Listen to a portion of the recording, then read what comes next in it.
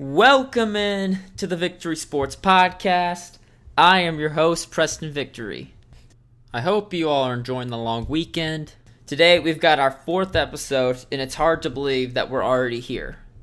We've got a lot to cover, especially with college football kicking off, or the official start of college football happening this past weekend, and I'm excited to cover it. If you like the show, go download, subscribe, and give it a rating. I want to kick off today by talking about Cam Newton getting cut. There were reports that emerged when he initially got cut that it had something to do with his vaccination status with COVID-19. And I thought that seemed reasonable. You have coaches like Urban Meyer talking about people or players, whether or not they're being vaxxed, being a factor in whether you cut the player. So, okay, I thought that was reasonable. But then reports came out this week that Cam Newton was actually going to Mac Jones to tutor him on the Patriots playbook. And he's been in the system for about a year now, or over a year. So now it makes perfect sense to me why they cut Cam Newton and went with Mac Jones. So if you are a quarterback and you've been in the NFL for over 10 years, I'm assuming at this point for Cam Newton, then you shouldn't be asking your rookie to help you with the playbook. And I get the Patriots system is known for its for its complexity. But you've got to know your shit, man. Figure it out. And so I think Cam Newton is done at this point. He might get signed as a backup, but overall I don't see him fitting the backup role. He's too much of a star/figure, I would say, to be a backup quarterback. Most of the teams in the NFL, you don't really even know the backup quarterback. And so I just don't see how you're going to bring in somebody that attracts more attention than your starting quarterback. So it's a shame because I think Cam Newton could have had a great career. And unfortunately, I think when you look back at it, it's a bunch of woulda, coulda, shoulda. Like his entire career will be defined by him not going after the fumble in the Super Bowl against the Denver Broncos. And that's a shame because I think he's a fantastic talent. I think he seems like a great human being. And, I wish him nothing but the best, but that's the way it is. All right, let's move on to college football. And man, oh man, was it a great opening weekend. My two favorite matchups, Clemson and Georgia, and then UCLA and LSU. Two amazing matchups. Like, my eyes were glued to the television the entire time. I thought it was really cool to see an old-fashioned football game where there wasn't a lot of scoring, a defensive battle. Like, the only touchdown being scored in the Georgia and Clemson game was a pick six. I think it shows that Clemson's got a long way to go, and I don't even know if they find themselves in the playoffs at this point because their conference is so weak. Their best opponent was North Carolina, who just got beat by Virginia Tech this week. So I think it's a tough road ahead for Clemson, and they definitely can't afford any more mishaps like they did this weekend. So I think it's a long road for Clemson. Georgia, assuming that they go on to win the SEC East, has positioned itself to be in the playoffs. And so they've already proven me wrong. I thought Clemson was going to smoke them, but Georgia is in great position now. As long as they don't have any mishaps in the SEC East, which it's a pretty weak division. I mean, they have Vanderbilt, who just lost to an FCS opponent. And then, for some of you who don't know, they paid $400,000 to an FCS team just for them to lose by almost 3 touchdowns. That's the division that Georgia's in. I'm not particularly worried about them getting through the SEC East, so you can pretty much just book Georgia for the college football playoffs, barring any major injuries or a total collapse by their team. And now when I looked at the UCLA and LSU game, I think you're seeing two programs that are passing each other, going opposite directions. LSU, a couple years ago, many consider that team the best college football team to ever exist, led by Joe Burrow and Jamar Chase. And now they are just, They are just falling off a cliff. They were 5-5 last year.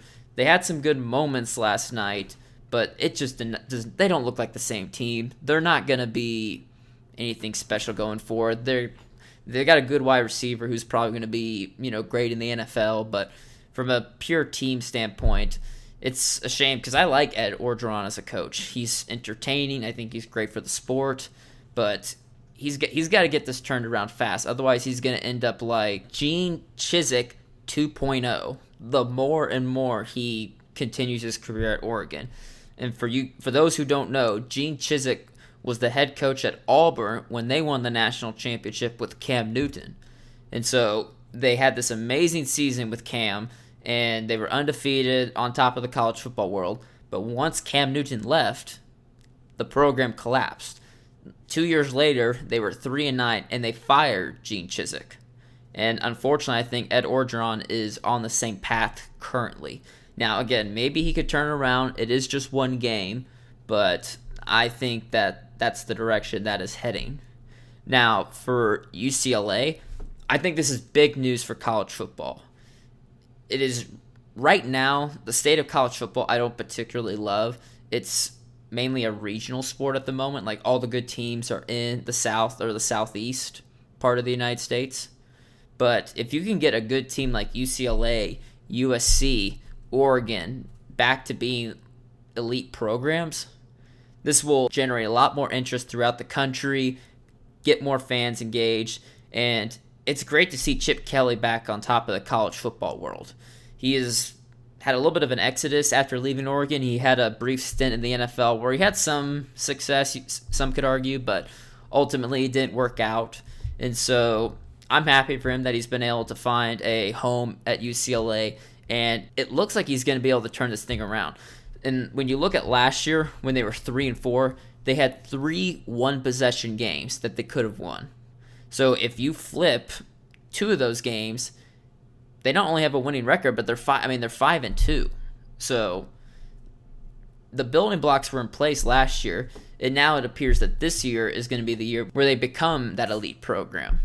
So I'm excited to see what they can do. I hope it all works out because I think college football is definitely in need of a Western power or a Western elite program because they've been sorely lacking that lately. I want to talk about a topic that I mentioned last week, and that was Nebraska.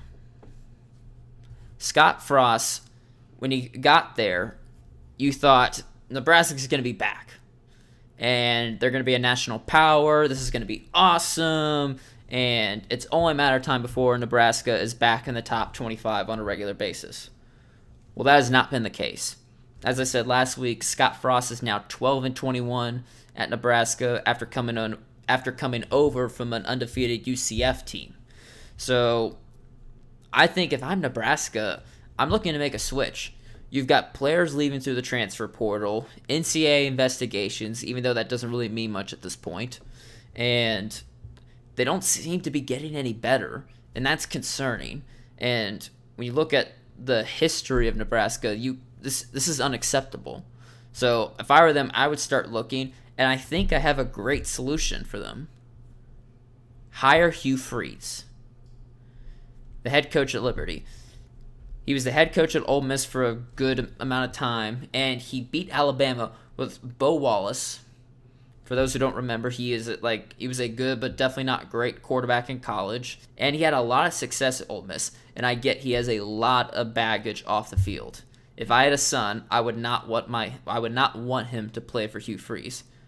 But the facts don't lie.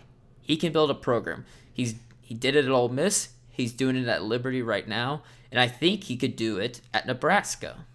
I think he's got the right mindset to come back and show everyone that he's a changed man and he's learned from his mistakes. And I think that could be potentially a great hire for the program and get Nebraska on track. Because similar to UCLA, I think it's great to have these historic programs be elite and be competing for the top spots in college football. Because it's a little top heavy as a whole right now. It's not too hard to predict who's going to make the college football playoff. You might be able to... There's probably 6 teams out there that have any remote capability of winning the national championship. And barring, of course, any major injuries. So I think it would be great if you have some of these programs rise up to that level and make college football a little bit more interesting. Because right now it's pretty easy to see who's going to make it. It's not quite as easy to see who's going to win it. So I think it would add a little bit more excitement.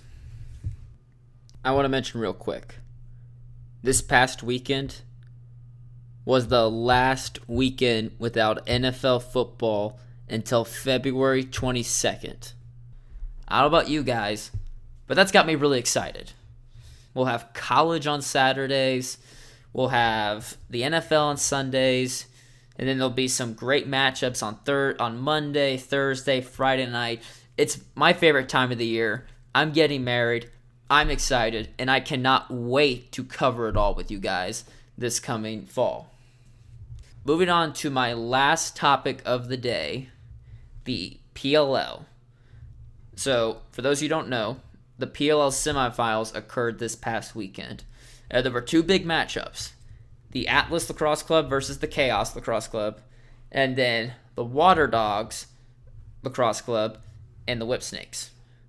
Both fantastic matchups, and both games were a dogfight. Now, the score may not reflect how close the games were, but I thought both games were extremely entertaining and fun to watch.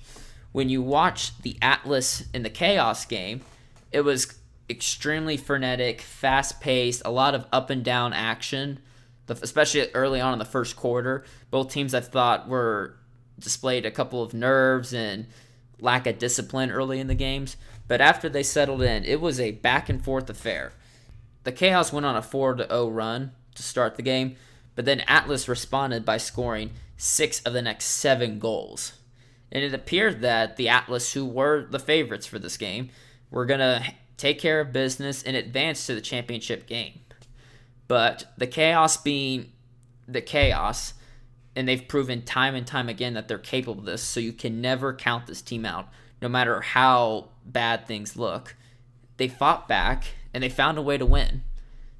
A large part of that is due to the elite play of their goaltender, Blaze Reardon, who I think is the best goalie in the world and deserves MVP this year.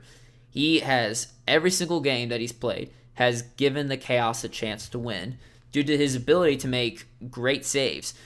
But I also think the defense deserves some credit too. They have done a really good job of forcing shots that Blaze Reardon is capable of saving. And now, don't get me wrong, he will make elite saves, like plenty of in close and tight saves. But the defense for the Chaos is also extremely impressive, especially with players like Jared Newman and Jack Rowlett. They play an extremely physical style. They want to get up and out as soon as the ball is on the ground, and they do a great job of generating transition. And they started the game off that way by generating a 2-point goal. And as soon as I saw that, I knew. It was like, I think the Chaos are going to win. Even when the Atlas kind of went on their run, I couldn't help but feel the Chaos are going to find a way to win this game. Their face-off man, Max Adler, he's gotten a lot better throughout the year. I remember watching him in the beginning, and it didn't look really good. The Chaos briefly went to the backup face-off guy, Kyle Gallagher, a second-round draft pick, and that didn't work out well, so they went back to their original starting face-off guy, Max Adler, and he's gotten a lot better. He came over from the MLL, the other lacrosse league that doesn't exist anymore because the PLL is a lot better. And he's proven to, I think he's proven to be a very capable face-off guy in this league. And he held his own against Trevor Baptiste. He went 10 of 22, much closer than the last matchup where Baptiste just straight up owned him. So I thought the play of Blaze Reardon, better play at the face-off X, and then just great team offense. The attack and the offense just as a whole really work well together. There's a lot of off-ball movement and cuts, and then the players know how to handle the ball in tight spaces, so they're able to make tough contested catches and finish on goal. So I don't know about you, I would not be doubting the Chaos as they head into the championship game. And when it comes to the Atlas, I think it was a great year for the team, a really good story in general. I talked a little bit about JD Colarusso being the floater-like goalie last year in the PLL bubble. And so I think that they have a lot to be proud of. It's very disappointing knowing that you're not going to win it all. But I think they've got a great young core for the foreseeable future. I think there's definitely some positions that they could address. I'd like to see better short stick D middies for them. I think they could get a little bit better in the middle of the field. But overall, I mean, they've got all the pieces. I don't think you're going to have many games where your best midfielder, Brian Costabile, is going to shoot 1 of 13. Now, again, it was against the best goalie in the world, Blaise Riordan, but I don't think that's going to happen every game. So the future is bright for the Atlas. Unfortunately, this year was not their year. Moved on to the second game, the Water Dogs and the Whip Snakes. This game went basically how I thought it was going to go. The Water Dogs have had a great year. They play well together, but the Whip Snakes have been there. They've won the championship twice, back-to-back years, 2-time defending champs. And I just think their experience and them being back healthy finally just gave them the edge that they needed. The Whip Snakes were able to address their goalie need by inserting Brian Phipps into the starting lineup. Kyle Bernler was just not playing well after being one of the top goalies in the world, but I don't really know what happened. He just, mentally you're in a little bit of a funk, and then you start letting in all these easy goals, and you start doubting yourself. And this I can speak to. The moment you lose your confidence as an athlete, you're done. You can't perform anywhere near to your potential. And unfortunately, I think that's what happened to Kyle Bernler. Their head coach tried to give him time to get over this bump in the road, but unfortunately it just proved to be too big of an issue. So the Whip Snakes inserted Brian Phipps. He played pretty well, and so now I think the Whip Snakes essentially have no weaknesses. I think this is going to be a very tough out for the Chaos in the championship game, but hey, the Chaos have that underdog mentality. They know how to play as the underdogs. They played the Whip Snakes last year in the championship game and lost. So they're going to have that at the forefront of their mind when they play them this year. So I think it's going to be a really great game. Another big factor I forgot to mention in the Water Dogs and Whip Snakes, a big reason why the game wasn't as close as I think it should have been, was the play of the Water Dogs goalie, Dylan Ward. After having a slow start to the season, he came out really hot towards the end. And unfortunately, I think these 3 weeks off for the Water Dogs allowed him to slip back into his early season mode where he just wasn't seeing the ball very well. And when you look at some of the shots that he gave up, it really was it was tough to see. I feel bad for him, but unfortunately, you got to make those saves if you want to win at this level. So, regarding the Water Dogs, I think it was a good year for them, especially after not having a great inaugural season, because they were an expansion team last year, and they lost a lot of close games, and they only ended up winning one game actually in the PLL bubble, which the PLL bubble was only a 2-week season. So I think every team played, it was 4 games. So they didn't have a lot of time to gel together anyway, so you can't really count. I wouldn't say, or at least for an expansion team, you can't really count last year. But they really gelled well this year. I really enjoy watching their face-off unit with Jake Withers and Zach Currier and Rylan Reese. I think watching that group work together to generate face-off wins is exciting, and I think it's unique. And I wish more teams would approach the face-off that way, but they do what works for them. They're unique, and I like it. Regarding the Water Dogs' future, I would say that they're in pretty good hands. I would definitely try to address the goalie situation, and then potentially look for an ex-attackman. They had a lot of good options. They have Ryan Brown and Kieran McCardle, but I don't think they have a true ex-attackman, which I think could really put them over the top. the Redwoods went and got an ex-attackman in Rob Pennell, and I think that really to open up their offense as a whole. I think the same could be said for the Water Dogs, whether that's Michael Sowers, who steps up because he only got to play in 2 games this year after suffering a concussion in his first game, and he didn't come back until this first playoff game. So I think it's unreasonable to write him off. He was the number 2 overall pick in last year's PLL draft. But I would keep my eyes open, even though you think Sowers is going to be a star. But in general, I think also addressing their close defensemen would be something to look at as well. Again, great year for them, especially earning the number 1 overall seed. That is extremely tough to do, but it's just hard to beat a team like the Whipsnakes. They've got the best LSM in the game, if not the best faceoff guy, at least top 2 or 3 faceoff guys in the world. In close defensemen, I don't know if anybody plays better team defense than the Whipsnakes. Their short stick D-middies are really good. So it's just hard to find a weakness in this team. Now, they had a little bit of a slump in the middle of the year, but by the end, they got healthy, and now they're back to playing Whipsnakes lacrosse. I think it'll be interesting to watch them in the championship game. I'm definitely going to cover the championship game a little bit more in depth.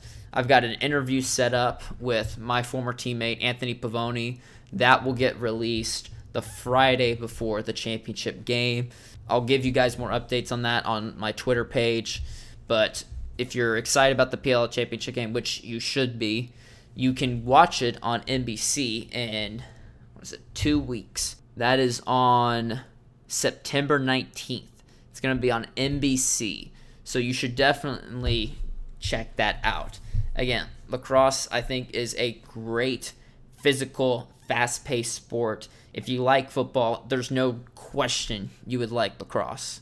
People are fast, it's physical, bodies flying, sticks are flying everywhere. I think if you're a football fan, you should definitely check it out. All right. I hope you enjoyed today's content. If you yourself are interested in coming on the show, you can DM me on Twitter or email me using the links below in the description. I've got another interview coming this Friday with Sam Fisher. He's a collegiate tennis player at Lipscomb University. I'm really excited for you guys to hear him talk about the game of tennis, and it's going to be a good time. So you should definitely give it a listen this Friday. If you guys are interested in keeping up with the show, go follow my Twitter page. The link will be below in the description. I give updates on the show, comment on stories throughout the week, and would love to hear from you guys. I appreciate every single one of you tuning in today's episode, and I hope you guys have fantastic weeks. My name is Preston Victory, and this is the Victory Sports Podcast.